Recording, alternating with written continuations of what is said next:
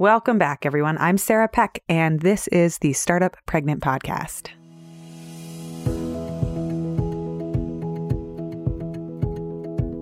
Women have fought for a long time for equality in the workplace, something that is publicly talked about and advocated and a current movement in today's society. But what about the not so public life? What about the life at home? For many women, there is nothing as maddening as coming home and realizing that there is the second shift and an incredible amount of work that disproportionately falls to your shoulders. For women across the country, the domestic labor of the home, the children, and all of the maintenance required from invisible labor to mental load, some would call this emotional labor, to the organizational and the logistical work, well, it's enough to drive people crazy or to divorce. The hardest part is that once children enter the picture, people who believe that they are in equal partnerships often find that parity tanks. And women are the ones that take on the burden of most of the domestic work. Why is this happening? Why isn't it budging? And why is it so enraging? Today, we get to have Darcy Lockman on the show to talk about exactly this. Darcy is the author of a book called All the Rage: Men, Women, and the Myth of Equal Partnership. Darcy Lockman is a former journalist turned clinical psychologist. Her writing has appeared in the New York Times, Psychology Today, and Rolling Stone, among others. She lives with her husband and children in Queens. This is her second book, and the book chronicles so much of what so many women experience. Why is it that the burden of childcare, children, and the home so unequally feel dumped on women's shoulders? Where did this come from? Why is it happening? And what can we do about it? Today, in this episode, we dive into this sticky, meaty, and maddening conversation. And for everyone listening, also, I have a call for you.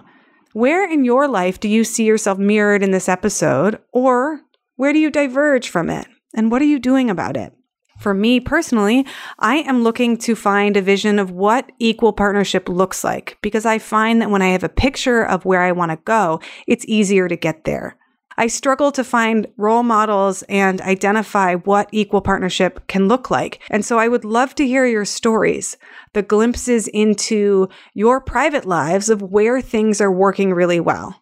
Go to startuppregnant.com and leave a comment on this blog post for the Darcy Lockman episode and tell us what's working so that we can all take that and construct a model and start to layer in new ideas into our home lives. In this episode, you'll hear me share some of my tips and Darcy some of her tips as well. So let's dig in.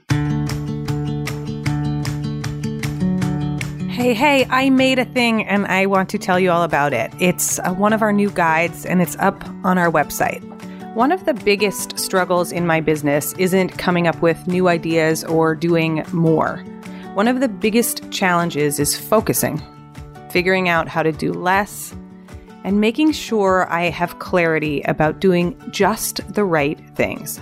I wish I could say that I had it all figured out and I have a magic wand to make life easier, poof, presto, but not quite. But what I do have is a structure of questions, just 3 questions that I return to time and time again that helps me sort myself out whenever those piles of to-do lists are getting way too long. It's a 3-step process, and I walk you through how to do it and what it looks like. 3 questions for clarity, simplicity, and a new superpower, which is saying no to the things that you don't actually need to do.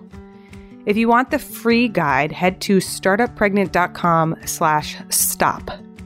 That's startuppregnant.com/stop. STOP. And you can grab the guide for free. The link is also in the show notes. It's our freebie guide for figuring out what to drop, how to do less, and how to simplify your business whenever you feel the chaos descending upon you. Welcome to the Startup Pregnant Podcast, where we talk to creative leaders about what it means to be an entrepreneur and a parent. I'm your host, Sarah K. Peck. Everyone, I'm so excited to have Darcy Lockman join us on this podcast interview. Darcy, welcome to the show. Thank you, Sarah. Thank you so much for having me. So I want to start with one of my favorite questions, which is, what time did you wake up this morning and what was the first thing that you did? Okay. I was able to sleep till 6:45 technically today, but my husband gets up at 6 and then the dog starts jumping all over our bed. So I was up kind of lying there, and then my 6-year-old crawled into bed with me. The first thing I did was cuddle her. And then what happens? Do you hang out in bed for a while? Do you get coffee? Do you drink water? Bed until my alarm went off at 6:45. And then I got up, much to her disappointment because she was not ready. And I fed the dog. And the dog had luckily peed on the wee-wee pad in our room, so I didn't have to take her out right away. If she doesn't do that, I have to take her out right away. So then I tried to get my 6-year-old to stop crying. She cries a lot in the mornings because she doesn't want to go to school, and we have a play date tonight that she doesn't want to go on. So she was crying that I needed to cancel it. So the morning was like kind of trying to calm her down, get both kids to shower and make them breakfast because they were supposed to shower last night and it didn't happen. And, so that was kind of the shape of my morning. Crying 6-year-old, 2 kids to get in the shower who don't want to shower because of course they hate that for some reason. And then I walked them to school with the dog in the rain. And then the dog got off her leash and ran into the school. It was like a comic book morning. Because it was raining and they don't really let the kids in, but there was an open door and the dog dashed in. She's a puppy and her leash is just the harness is just a tad too big, so sometimes she slips out of it. So I drop the umbrellas that I'm standing outside with the kids, run into the school because I know that they're gonna not be happy with me that the dog has run into the school. So, but I captured her and put her back on her harness and then came home to talk to you.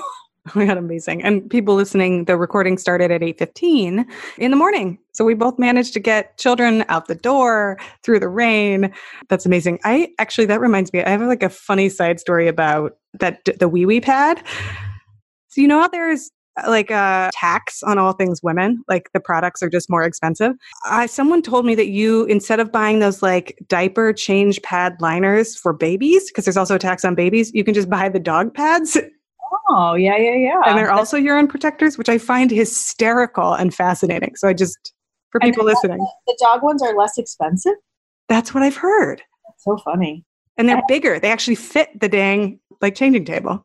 I never used them on the changing table, so I don't know. But now we rely on them because we have a puppy. Yeah, totally. So how old are your kids? 6 and 9. First grade and fourth. Yeah. What's that like? It's great. We're in this sweet spot where they can dress themselves and get themselves a bowl of cereal and work their iPads. They're just you go from this phase where they're so dependent on you for everything, every step they take, and it's so draining. And then suddenly you have 2 kids who are doing all this stuff for themselves, and there's so much freedom in it. And they're also they really adore you mostly. And so it's this, I feel it's this place between complete dependency and adolescence that's just really, really nice. So I'm really enjoying it. It's so much easier than it was when I started out writing this book. Right, because you started writing this book, I imagine, a couple of years ago. I started the proposal 4 years ago. I worked really slowly on the book proposal, which, for nonfiction books, you often write a proposal and sell the proposal rather than writing the whole book first. So I started writing the proposal probably at the very end of 2015, but I had really mixed feelings about doing it because my husband and I were in a much better place about this stuff. And I thought, do I really want to dig back in? So, he was on board, but I still just worked really slowly. I had 1 afternoon a week to work on it because I'm a psychologist. I'm a therapist in private practice. That's how I mostly earn my living. So anyway, Tess, my youngest, was 3 when I started working on it, and now she's 6. So we're just in a different place in terms of what the kids need. But those were the grueling years, from the time my second daughter was born. Those years between when I had a baby and a 3-year-old and then a 3-year-old and a 6-year-old. I think that's when it got easier, was when I had a 3-year-old and a 6-year-old. And that's when I started writing. That makes so much sense. Okay, yeah. So you have that sweet spot to look forward to. I can't wait. So I want to take us back in time for a little bit. I want to go back because you have such an interesting backstory and career path. You started a career, from what I've gleaned, through internet research, in magazine journalism, and then you switched and started an entirely new career as a psychologist and a therapist. Can you go back and talk to us about why you started one career and then what it was like to switch? Yeah. So I always loved to write. And I was like on my high school newspaper. I was like so many people who wind up in magazine publishing. I was editor-in-chief of my high school newspaper, and I worked at that paper in college, and I loved it. And I had no interest in being a therapist, which my mom is and was. I didn't take any psych classes in undergrad. And I moved to New York City after I graduated from Michigan to work in magazines, because that's where magazines are. And I did that. I worked all over. I worked at Us and 17 and Vogue. I was on staff there, and then I was a freelance writer for kind of like everybody. And it was a really good time to be in magazines. It was sort of the last gasp of like huge money in publishing, and there were always parties, and it was very fun. And I wrote a lot, but a lot of the writing I was doing wasn't that rewarding. When you have to make a living that way, you have to take a lot of assignments that you don't love and that aren't that interesting. So as I got like towards the later part of my 20s, I kind of thought, I don't think I can do this, when I'm 40. And when I would look around me in magazines, no one was over 40. Where do all these people go? And at the same time, I had started seeing a therapist myself when I was 22, which was the best decision I ever made. And I found like the way she understood human nature and human beings to be so interesting. I think at 22, most people don't have a good hold of their psychology and like know that it's kind of systematic and consistent. So in addition to getting a lot out of therapy, I just found it fascinating. And I thought maybe I'll do that. And, my mom was a therapist, so I guess there was sort of a pull towards that maybe in some way. So I didn't have any of the prereqs. So I went back and did my master's at 28 and then started my doctoral program at 30. And I kept writing and working at magazines. I worked at Vogue during the summers during grad school, and I would like leave at lunch to go see my patients in the clinic we had downtown. So it was kind of a fun mix of things. But I ended up ultimately obviously leaving publishing when I finished my doctorate and had other jobs, and now I'm in private practice.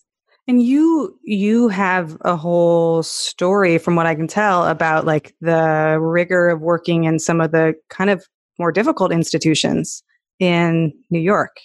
I did my clinical internship, which is the 5th year of grad school at Kings County Hospital in Brooklyn. And I wrote a book about it, which maybe you saw. It's called Brooklyn Zoo. So I wrote about the year I spent working on the psych ward. And those environments are always really difficult, but there were the challenges in the neighborhood that I was working in was that it was just really, like a socioeconomically not a neighborhood that was doing well, and people who had a lot of challenges outside of mental health problems that everybody has and might have. So it was a really good learning experience. I really enjoyed it. And I also enjoyed writing a book about it. So, and you wrote that book, from what I can gather, before you had children. Actually, I sold that proposal when my oldest was 6 months old. I still remember, when a proposal goes out, editors are interested in it and you take calls with them. And I had my 6-month-old with me, and I'm talking to this like super esteemed older editor who wants to buy my book, and I'm just praying she stays asleep. Because at the time I didn't think to say to him, hey, my baby's here and she might cry. I don't know what I thought would happen if he knew that. But I remember like taking her out and being in a coffee shop thinking that would maybe like keep her calmer. So she was 6 months when I sold that. And I finished writing it. Well, I was pregnant with my second daughter by the time it was published. So it's always about 2.5 years between selling a proposal and publication. Wow. Okay, wait. So then did that mean, can you talk about how the idea came to you to write this book? And does that mean it came to you when you were pregnant with your first? Well, the first book, so because I had been a journalist, I went into psychology thinking I want to write about psychology for a popular audience. Part of the thing that felt unsatisfying when I was a magazine writer was that I was always like dipping my toe into some subject area and then moving on. And I thought, well, in addition to wanting to be a therapist, I can also this is something I can really know about. If I have a PhD, I'm going to really know about this, and I can really kind of delve into it in a more satisfying way. So I always planned to keep writing in some sort of a journalistic way. And then as internship year approached, I thought, I was someone who always loved early career memoirs, like people writing about the early parts of their careers. I love hearing about what people do for a living. And that's a great way to do it, is to read someone's book. So I had read a bunch of books like that. And I thought, oh, my internship year would make a really good book. So the year I was at Kings County, I spent the whole year taking copious notes every day when I left my internship, and even sometimes during the day, I would write down just everything that happened. So by the time internship ended, I had all the research was done. I hadn't written a proposal yet or certainly sold a book, but I had these notebooks full of like all the details from what had gone down. So then I started writing that proposal. I was working on it when my daughter was a newborn, actually, which was great because I was never able to sleep while she slept, and I would have gone out of my mind if I wasn't working on something. So I wrote that proposal. I did the internship with a book in mind, and then wrote the proposal after it ended. Wow. What was it like to write while you had a newborn? Like, was there any experience of feeling all the sleep deprivation or like your brain was in a different place? What was that experience like? No, actually, now that I'm remembering, I met my literary agent, who is still my literary agent, Dan Conaway at Writers House, who I love, when I was pregnant. I sent him the proposal and he liked it. A good friend of mine is a client of his, and so he read it and liked it, and I went to meet him. I remember because I had to climb the stairs at Writers House. There's no elevator. I was like, 37 weeks pregnant and climbing the stairs to his office. So actually the proposal, though we were editing it when I had a newborn, it had already been written. So I think the editing part is always easier for me than the writing part. So I was editing, I should correct myself, when I had a newborn. And yeah, I was totally sleep deprived, but also kind of wired, and I was home. Like I only took 8 weeks of maternity leave just because we needed me to be working. I mean, you know how it is. You need the money. So I went back to work after 8 weeks, but only very part-time. So it was just nice. I mean, those early months are so hard, but I really liked having a project. It really helped get me through, actually. Yeah. You mentioned the sweet spot of like your children being 6 and 9. And because I'm right there in the middle of it, I think there's also that little tiny sweet spot of your child being like between 3 and 6 months. Like after they have consolidated hopefully, and this is not true for everyone listening, but like consolidated a little bit of sleep. So you're getting like maybe a 5 or 6 hour chunk or a 4 hour chunk, and you feel like, okay, I can function halfway. Thank the Lords. And before they start crawling. Right. And my current child has not started crawling yet. And so I still call him a potted plant. I can put him down and he stays. And so like I have this little window where I've been hyper productive, but I also know what's coming where like 9 months and then they start walking and then you're like, oh boy, like all of your brain energy is devoted to just like constantly scanning the environment to make sure they don't hurt themselves. Oh, yeah, no, you're right. I was lucky because I was editing the proposal in that potted plant phase. Yes. And when I sold the proposal, I had a babysitter 2 days a week so I could write. So I was not writing the book while watching my baby. Like that would have been impossible. I had 2 full days a week where that was my only job, was writing the book. Thanks for saying that out loud, because I think there's so much glossing over like, oh, and then I was home and I wrote the book with my baby. No, and people no, absolutely. That's not even nearly happened. That would have been impossible. And then my daughter started preschool. So we had she started preschool at like 10 months, but there was a good 4 months where we had a babysitter. I mean, yeah. And at that time I was home with her 2 days a week. I was writing 2 days a week, and I was practicing 1 day a week. While my husband, and then was my husband home? I don't remember exactly what happened, but we definitely had a babysitter before she started preschool. There was no working with the baby on either book, for sure. So I want to ask you about this book. You have written your second book. You've written a book about that place that won't budge in terms of gender equity and parity, that area of the home life. Despite making like lots of inroads, or maybe let's call it some inroads and progress in the public sphere, the work arena, like that's where a lot of the conversation is happening. There is this place, and it's the home life, where we still have a long way to go. And that's where your work specifically is, your lens is pointed there. Can you tell us about why you decided to write this book and what you were seeing that prompted this conversation? Yes.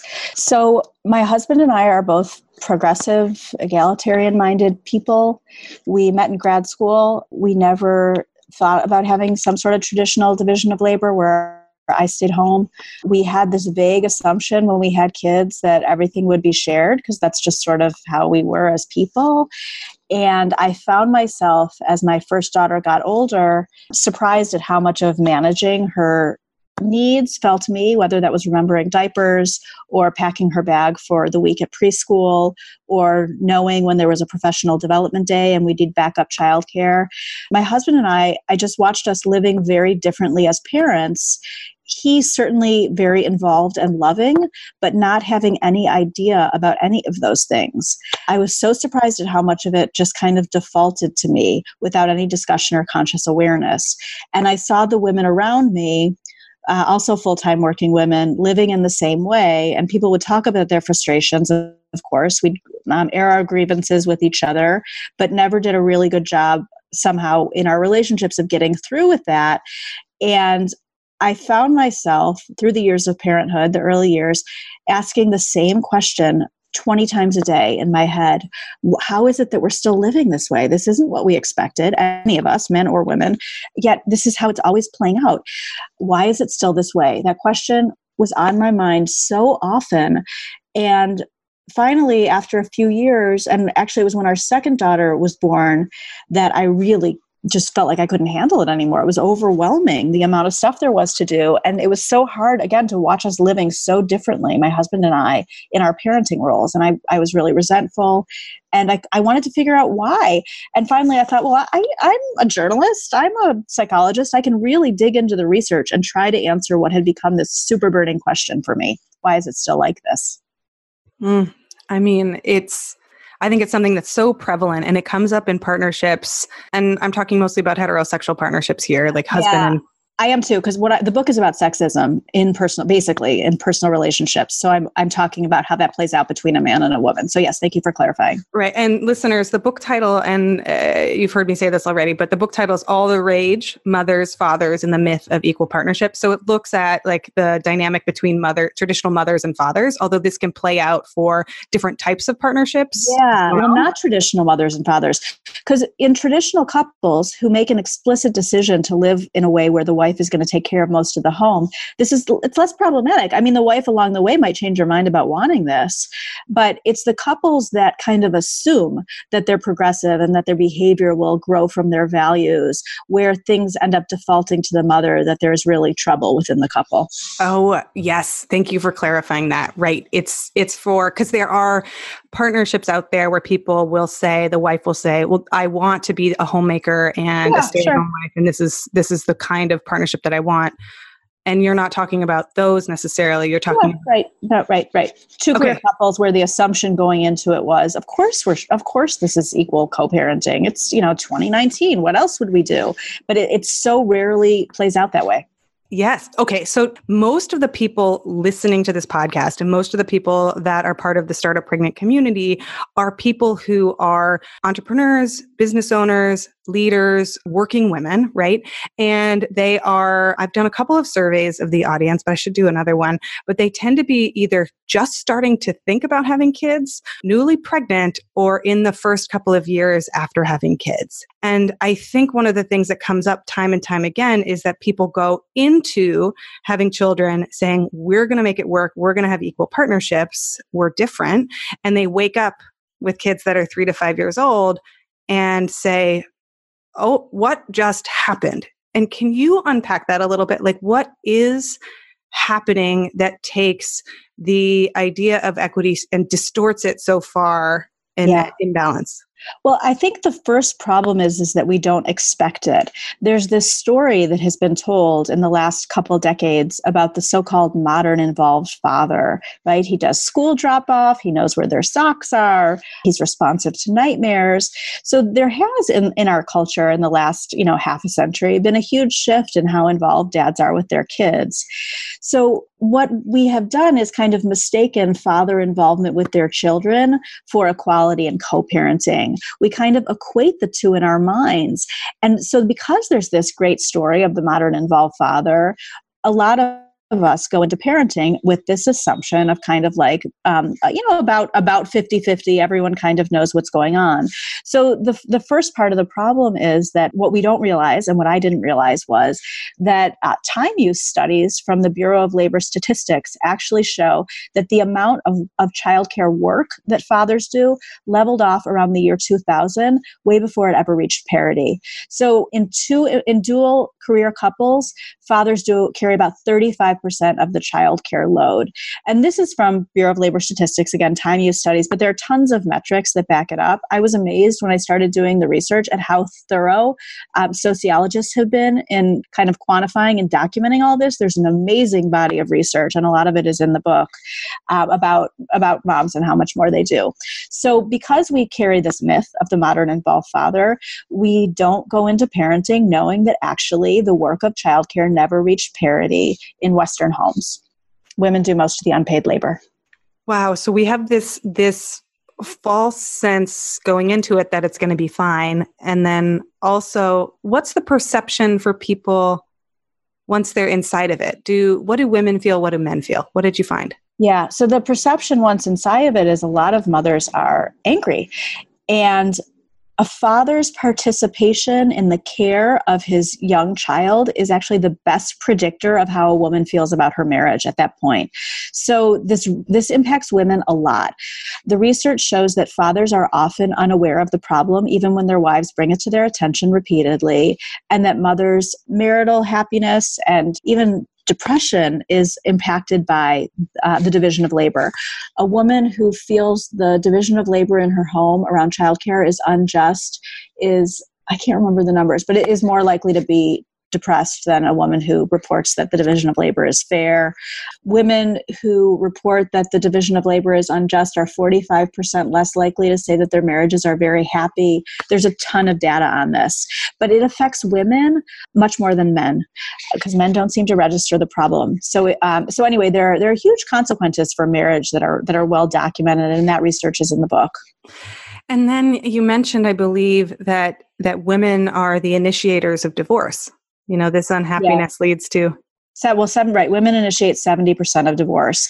And I don't know why that is. I'm sure there are a lot of people who speculate on why that is, but that happens to be true. And I wrote an op-ed for the Washington Post a couple of years ago when I had started working on the book about, men, the need for men to step up in the home and do more of the unpaid labor. And I actually got a lot of emails from women who said, that this is why their marriage ended. They couldn't take it anymore. So that was interesting. So then it occurs to me that we're seeing a lot of women who are starting to speak up, and they will talk to their partners and say, hey, this isn't fair. I'm unhappy. This isn't working. But the sense I get is that it's falling on deaf ears. Like that's not working. Is that what you're seeing? Well, yeah, I mean, it can fall on deaf ears. And the women that I interviewed for the book, many of them said that. I think it's really hard to illustrate all the mental labor that goes on. And I know when children enter the home, everyone's doing a lot more work. So I think dads feel thrown because they feel like I'm doing so much. And they are doing quite a lot because kids create a lot of work. But the women know that they're doing more and have a hard time getting through. One quote stuck with me from one of the interviews I did. The woman said to me, my husband recognizes we have a problem, but he tells me there's nothing he can do about it. So it would be helpful if I weren't so bothered by it. So women would hear that kind of thing from their husbands, or, there would be a big fight every 3 months and he would start doing a little bit more and then it would fade until the next 3 months when there was a fight. So yeah, it does seem as if women have a hard time getting through around this. And 63% of employed women report that they do more to manage their children's lives. Only 53% of men say that their wives do more to manage their children's lives. So there's that 10% discrepancy. It's funny when you look at the bar graphs on who says who does more. Only like 2% of either women or men say that fathers do more, but fathers are more likely to report that the workload is equally shared. So this is a problem. Yeah, I mean, look, women are really pissed. I've been getting the best emails, I got to tell you, and tweets from women saying, I finally feel seen, and I thought I was crazy, and I thought I was just doing something wrong, and my husband keeps insisting that I'm just tooting my own horn. I mean, this is like, it's really stimulating a lot of response. What kind of response do you see? Is it largely women? Are you hearing from men? What are you seeing? I've heard from men. It's funny because I wrote an op-ed for the New York Times called "What Good Dads Get Away With." That's what the Times editors titled it, and so I got a lot of feedback from that article, which came out like the week before the book did.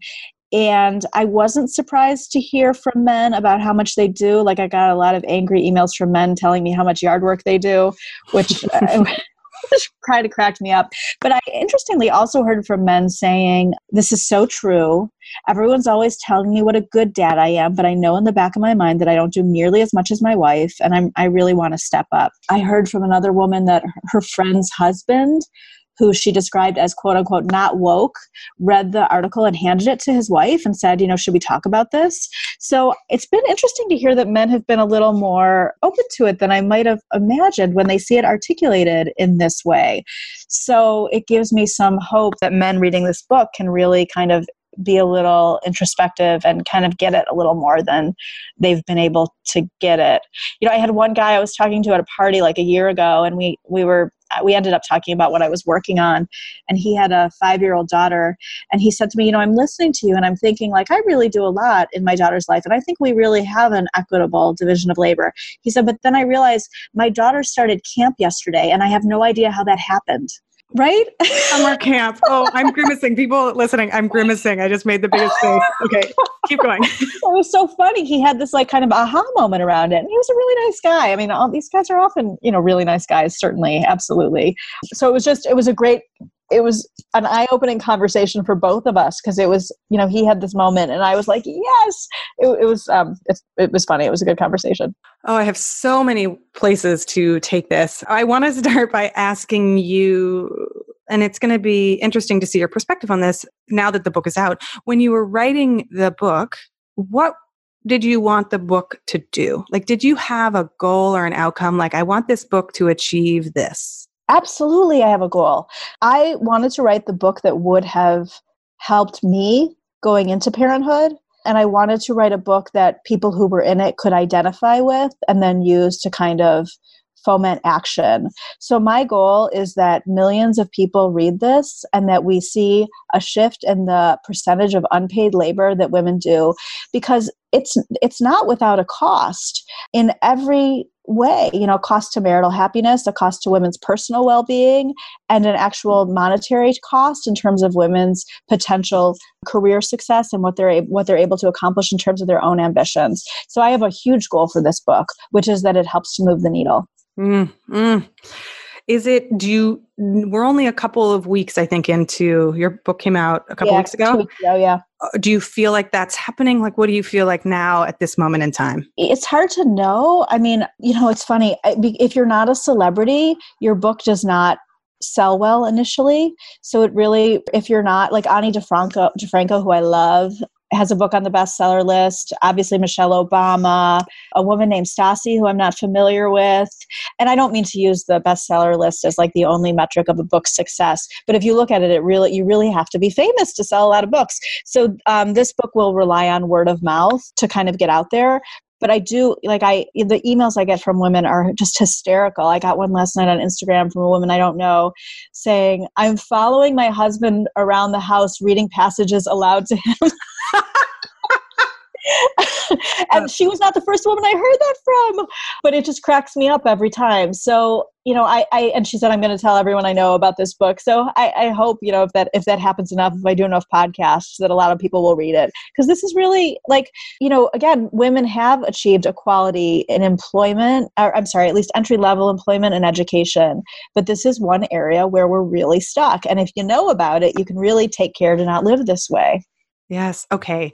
So, in constructing solutions to big problems, one of the things we have to do first is identify the problems. Yeah, absolutely.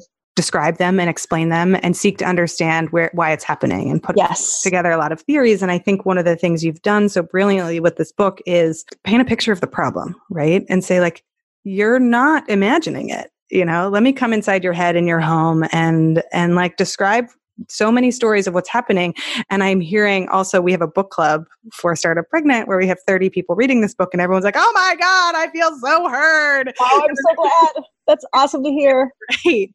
Which leads me to more questions, of course, which is where do we go from here? And how do we take this information? And for you, I think people, they're like, oh, you've written the book, so now you must have all the answers. I don't expect you to have all the answers, but I do want to know, do you have an idea of what equity in partnerships looks like? That's a good question. There are definitions of what it looks like per researchers, and I don't have them in front of me, but they do a really good job of talking about it, because I don't think there's an actual 50-50 everyday goal. I mean, that's not realistic in terms of how a home works. But there is the idea that both partners know what's going on fully, that attention to mutual well-being is kind of equally distributed, that acknowledgement of the other partner's work is a part of it, and that both the ambitions, the extra, how do you say this, outside of the home ambitions of both partners are equally supported, and this is a point of discussion. The couples who did this successfully that I interviewed for the book really sat down and explicitly made equality a priority. There's a book called Equally Shared Parenting, written by a couple about 10 years ago, where they both cut back at work when their kids were born in order to kind of like do this equal thing. And it worked so well for them, and it differed so much from what they saw around them, they decided to write this book. And one of the couples that they had a community of equally shared parenting couples. They call it ESP, Equally Shared Parenting. And one of the couples they interviewed, when they were talking to them about their success, the couple said to them, we mostly just wanted to be equals. We didn't care about material success. We didn't care about career success so much. We mostly just wanted to be equals. And I thought, that's crazy that has to be your primary goal for it to happen. But you know what? It seems like it does have to at least be among your primary goals. The sexism is so baked into our culture. We have so many ideas about mothers being better at this and kind of innately like the ones who can do it. And those ideas filter in so much, even if we kind of know better and are progressive, it doesn't matter. Like again, the sexism is so prevalent that this is how it goes unless one says we mostly just want to be equals. Yes. Okay. I now have to ask you about the why the maternal instinct, the phrase maternal instinct is a lie. Can you talk about that? So instinct has a very specific meaning in biology. It means a set of behaviors that comes in response to a stimulus that does not vary within the species. So for example, when a rat has a baby, I can't remember exactly what she does. She chews off the umbilical cord, she licks the babies, she eats the placenta. Every rat does exactly the same thing. That's an instinct. Human beings don't have instincts anymore. We have a neocortex, which allows us to learn in order to adapt to our environments. So pretty much everything we do as human beings relies upon learning. Instincts are not flexible. They don't allow an animal to adapt. So animals whose brains aren't developed as ours rely on instincts. Human beings don't. The term instinct has gotten perverted. So when we use it colloquially, we're not talking about what biologists are talking about. And Darwin actually talked about maternal instincts. Darwin was brilliant, but he was also a product of his time, a time when men liked to believe that, oh, this is what women want, this is what they're good at, this is what they were born for. And in fact, Darwin and his contemporaries thought that women hadn't evolved the same intellectual capacities as men, specifically because of their reproductive function. So the idea of maternal instinct kind of now stands in as an excuse for the subjugation of women. Like if we just say, well, mothers have this instinct, and we don't talk about paternal instincts, right? No one ever says, oh, it's your paternal instincts. Like it's just not part of our culture. So it's really a phrase that's been bastardized to kind of justify women's subjugation. We will craft a lot of stories to keep the current structures or power systems in place. Yeah, absolutely. Yeah. And, oftentimes what we talk about as natural or innate is really just an excuse for maintaining the power structure. And it certainly is in this case. Yeah. I was so thrilled to read about this. There's a whole section in the book, people listening, all about the maternal instinct and the myth of it and the flaws and just what Darcy was just saying. And I think there's one other episode where we it's Steph Jala, and we really get into this idea of mother's intuition and this idea of instinct as something that you're like preternaturally born with. Like you've been bestowed with all of these gifts and they're naturally who you are, and how much that is just patently false. Like we are learning creatures. We learn for a living, and we forget that if you give anyone 3 months of time with a baby and 4,000 diapers, you're going to figure out how to put a diaper on. Right. And then we forget 3 months later that you're like, oh, I just know how to do diapers better than dad. Yeah, you had 4,000 more chances to try it. Like you'd also be better at riding a bicycle. Right. Yes. So there's new research actually about what happens when fathers take paternal leave by themselves. So when mom goes back to work and the dad's home, the impact of that, it pays out dividends in terms of how much more labor dads end up doing for exactly the reason you're saying. We assume that mothers are better at this innately, and then mothers end up spending more time with babies early on, and then there's kind of a snowball effect. Parenting is learned for both women and men, and both women and men are hormonally changed by spending time with babies. Men's hormones change during pregnancy when they are in close contact with their female partner. And we don't really know how this happens, though there is some evidence of how it happens in other primates that's super interesting. We don't know how it happens in humans, but the same hormones rise in men as in women during pregnancy. People listening, I am going to link this up in the show notes, but go back and listen to the episode with Amy Henderson, because she writes a lot about neuroscience around fatherhood and the changes that happen. But the only way they happen is if fathers actually spend quality time with their kids doing caregiving. Right. It's the learning that changes the brain. But men are hormonally primed to love and nurture their children in the same way that women are. I didn't know that. I didn't know the thing about the hormones before I started the research for this book. And then I thought, did I really not know that? Does everyone else know that? How did I miss that? But I think kind of we miss that because of the assumptions that we make. Yes. Okay. Can you talk a little bit more about that? About what potential of fatherhood is that maybe we're missing out on? Well, the potential of fatherhood is the same as motherhood. In fact, we should just call it parenthood because there doesn't seem to be any difference really biologically. I mean, clearly only women can gestate and breastfeed, but other than that, men are hormonally primed to parent in the same way. I mean, our species wouldn't have survived. Babies need so much care. And mothers, especially, 150,000 years ago when emotionally modern humans evolved, dying in childbirth was not uncommon. Babies wouldn't have survived if there wasn't another parent around who was inclined to care for them. And fathers are just as inclined to care. There have been, they started doing studies in the 70s of fathers' responsiveness to babies. And one of the first studies looked at, they were with newborns and parents in hospitals, right after birth. And they found, they took a bunch of physiological measures, blood pressure, skin conductance, heart rate. And they found that the physiological responses of fathers to newborns was the same as the physiological responsiveness of mothers to newborns. There was no difference. The one difference they saw was that fathers were more likely to take a step back in their partner's presence than mothers were. And that's all about cultural belief. Yes. I am so glad. I think that you're saying this out loud. I think people listening are going to be, record scratch, pause, rewind. What is she saying? I haven't heard this before. And it's so necessary to say it out loud and to really unpack the scripts that we all have in our head because we've been taught them. Yeah. That they've been ingrained in us. I want to take a look now at your own partnership, if you don't mind sharing some of that story. What has changed in your own relationship and partnership since writing this book? Yeah, that's a good question. We, like a lot of couples, we had a really hard time with this, in the first years of our daughter's lives, and I want to say my husband is a totally loving, devoted father. My kids adore him. My 9-year-old started the book and said to me, "Mom, you're wrong. Dad does a lot." And, I'm so glad that that's her feeling about it. I was bound to feel different as his partner than his kids feel, but his kids don't see things this way, which is great. I'm glad. But we had a hard time around it. I was never very effective at communicating what I needed, and he would get defensive, and then he wasn't very good at taking in what I had to say. Again, as the kids got older, things got a little bit easier. It's very hard, though, once you're the one who's done all the learning, to really shift responsibility.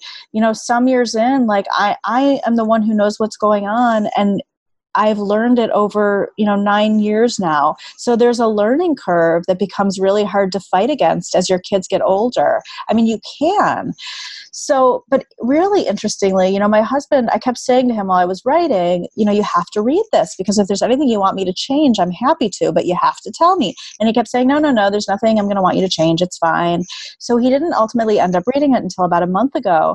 But I have noticed in the past month, since he's read the book, that he's a little more on top of things. I mean, things have gotten better already because we had been talking, but there's been a little bit, I've noticed a little bit of a shift in like some of the mental load stuff and in some of his insistence that he do things. So that's been interesting. I also noticed for myself, and this is one of the things that women would say to me and that I write about, is like women are so, girls are raised to think about the needs of others all the time, and boys really are not.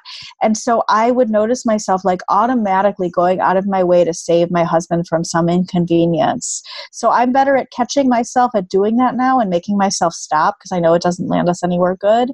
We're both trying more. That's what I would say. It's still not perfect. And it's just, it's hard. Like my daughter has a dance rehearsal today after school for her recital. And there's been a lot of planning between me and the other mom who's, her daughter's in the class too. And we help each other out a lot. She lives in my building. So she and I have been back and forth about this. We've made all the plans for this. I don't even think my husband knows it's happening. And it's that kind of thing that is just so constant. And that's not his fault. And it's not my fault, because why should I have to be like, hey, this is happening every day? We're still not perfect about communicating about this stuff. And sometimes now it just feels easier because I've gotten so much better at it because I've done it for so much longer to sort of take on more. I'm a lot less angry about it now. I will say that, a lot less angry about it. Just having written this book and had the opportunity to do this has made me feel like, okay. And, as my husband joked with me, if we wind up being able to buy an apartment because he wrote this book, like, great. Like he said, and I don't endorse this, but he said, if me being means we can buy an apartment, awesome. Oh I said, you weren't. Please don't. That's not quite what I'm saying. These are the cultural influences are just like way stronger than either of us could have realized before we went into this. I think that's part of it that was so enlightening for me, is also the cultural water that we're swimming in is pushing us like a rip current in this one direction. So it's not enough to just be like, oh yeah, we'll have an equal partnership and then just never talk about it or do anything. It's almost like we have to swim against the current in order just to land where our eyesight is. Yep, absolutely. That's a really nice way to put it. This one woman I spoke to who was doing this well was a sociologist, and she got really interested during her undergraduate years in work-life balance. She got a grant after college and went and studied work-life balance by interviewing women in the US and Europe and men about their plans for when they had kids. She said, I met her because she said something on Twitter about how hard children could be on a woman's career, but it was really because they got stuck with most of the work in their partnerships. And she wrote, but it doesn't have to be that way. So I DM'd her. I said, hey, if it didn't go this way for you, why didn't it? And she wrote back and she said, I married a Swede, which I thought was very funny. But then she kind of said, ha, and she told me some more. And she just said, I knew because of all the work I had done academically that if we weren't careful, this was going to happen. And from day one, I enlisted my boyfriend, then husband, now father of my child, to being really committed to parity. I wanted to make spreadsheets. He wanted to be more organic, but we made plans from the start about how we were going to divide things. I mean, and then people say, oh, well, then they'll roll their eyes. And she said to me, my friends all thought I was being way too intense about it, but they've all got little kids now and they're really struggling in their partnerships. And we're the only ones who aren't. And you're right about, you have to set, what did you say, swim upstream just to meet your eye level kind of goal. Yep. Everyone who had a good story about this had done just that. Yeah. It feels like you can't just swim like you see the buoy. You can't just swim straight at it. You actually have to consciously swim at a 45-degree angle, which means you do a tremendous amount of work to counteract the flood that is the culture. Yes, absolutely. That's so interesting. I think about this all the time because in our partnership, the one I have with my husband, when we had kids, made a number of different changes. He moved his work schedule from 10 to 6 to 8 to 4. We split all the drop-offs and pickups 50-50 until I started working from home. And then I took on more of them because I didn't have a commute. I'm using air quotes. Yeah. And he did. And so we're both agreed that we would commute an equal amount. But we also it goes back and forth like a toggle flipping back and forth on who picks up the kids for sick phone calls. Yeah. And I'll do one, he does the next one, I do one, and we're allowed overrides with each other in case of urgent situations. But yesterday I had a 6-hour trip to take my kid to the ear doctor because he burst his eardrum twice and he's had to go to the ENT.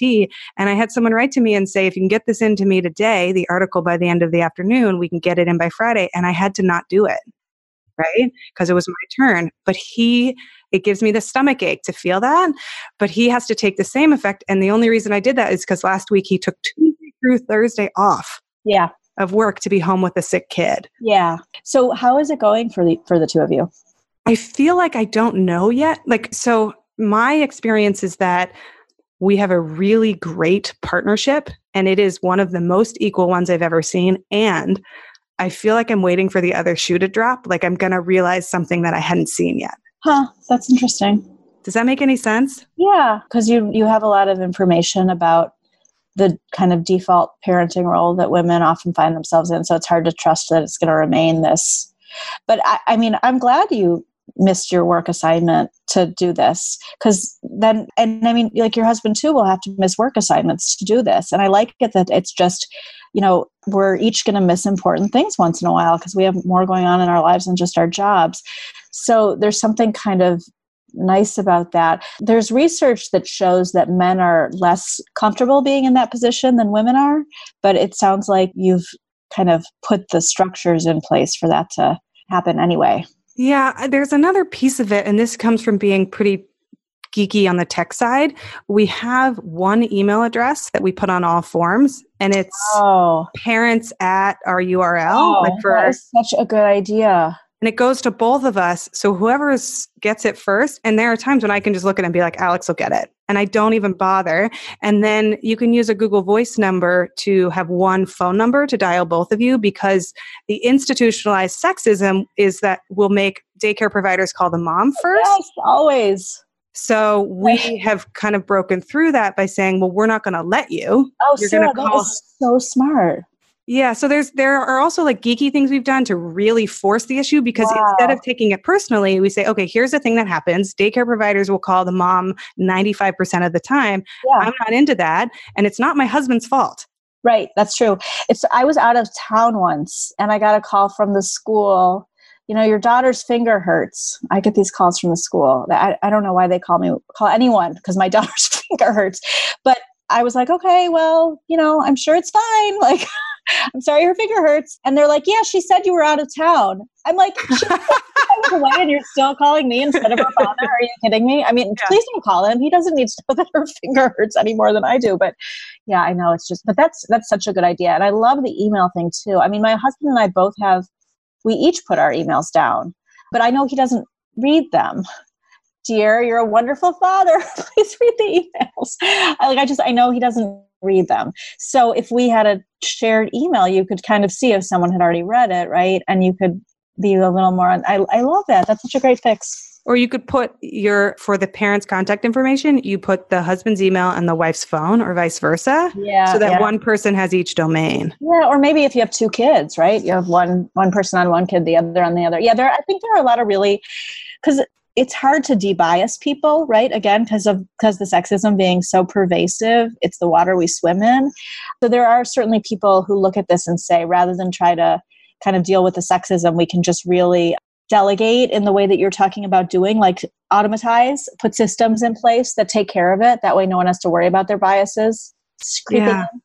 Yeah, it's like, this is a whole separate conversation around affirmative action, but like within just the partnership, it's if you know that things based on the culture you live in end at the 75% and that's not the ratio you want, then you have to do something that's 75% in the other direction just to get to 50. Yeah. Darcy, this is so fascinating. My final questions for you, and we just switched a little there, which was also fascinating because I saw your therapist come out. You started asking me questions. What are you working on next? Where do you go from here? Well, yeah, you know what? I had such a great time writing this book. I love doing research and interviewing people. It's just so fun. But I don't have an idea right now. I'm like desperate to start my next book, but I don't know what I want to write yet. So I'm kind of just giving myself a little time to come up with something. I mean, I don't want it to be about my personal life. I want it to be something else. I just read the library book by Susan Orlean. Have you read it? No, I just got a copy of it. Oh, you did? It's great. She writes about this library fire and about the history of libraries. And that's like the kind of project I would just love to dig into, just something that's totally where there's like tons of research to be done. And it's not really about you at all, other than that you generally love libraries. So that's kind of where my thoughts are, but I don't know. Right now I'm doing a lot of promoting of this book, which I hope to continue being able to do, but I miss having a project. So I need another one desperately. If you have any ideas, please email me. I suffer from ideas, so I am happy. Oh my goodness. I suffer from a lack of ideas. Oh, well then, I mean, I can just give them away. I mean, my therapist it tells me part of it's a commitment problem. Like I get too many ideas because I'm afraid to commit to one. So yeah. I don't know what the problem is. I think I probably get rid of ideas too quickly because I think they're not good ones. And that might have happened with this too, if people hadn't been really encouraging about it. So I think I have to give my ideas more weight before I get rid of them. Maybe that's it. Thank you. Maybe, yeah. So where can people find you on the internet? Where can they find your book? They can find my book anywhere that books are sold. So Barnes & Noble, Amazon, independent booksellers, anywhere. It's also on Audible. I don't know. There's an audiobook. I don't know if it's Audible.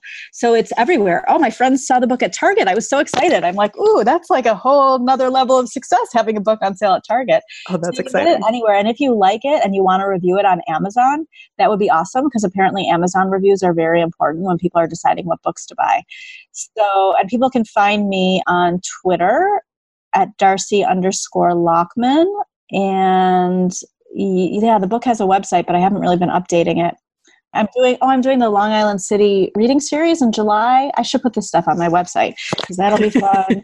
And I don't know, I'm doing radio and stuff. So yeah, that's how people can find me in the book.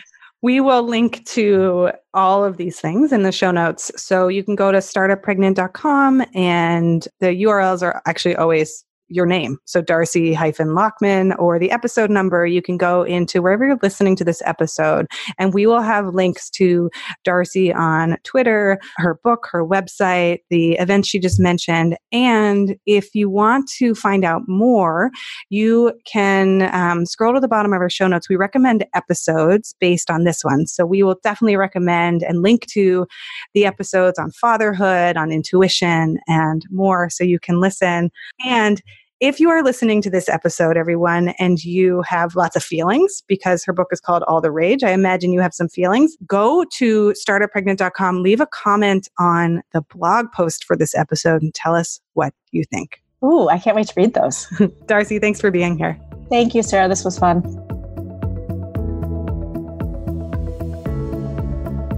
Thanks, everyone, for listening. And if you found this episode useful, valuable, and informative, I have a few more episodes that you might appreciate that talk a little bit more about issues that we brought up today.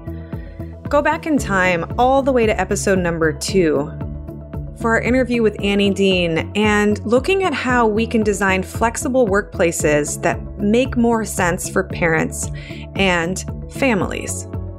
Or, if you're fired up, check out episode number 23 with Sarah Lacey of Chairman Mom, where she talks all about overthrowing the patriarchy and why there may be a power or political agenda behind not granting paid leave policies.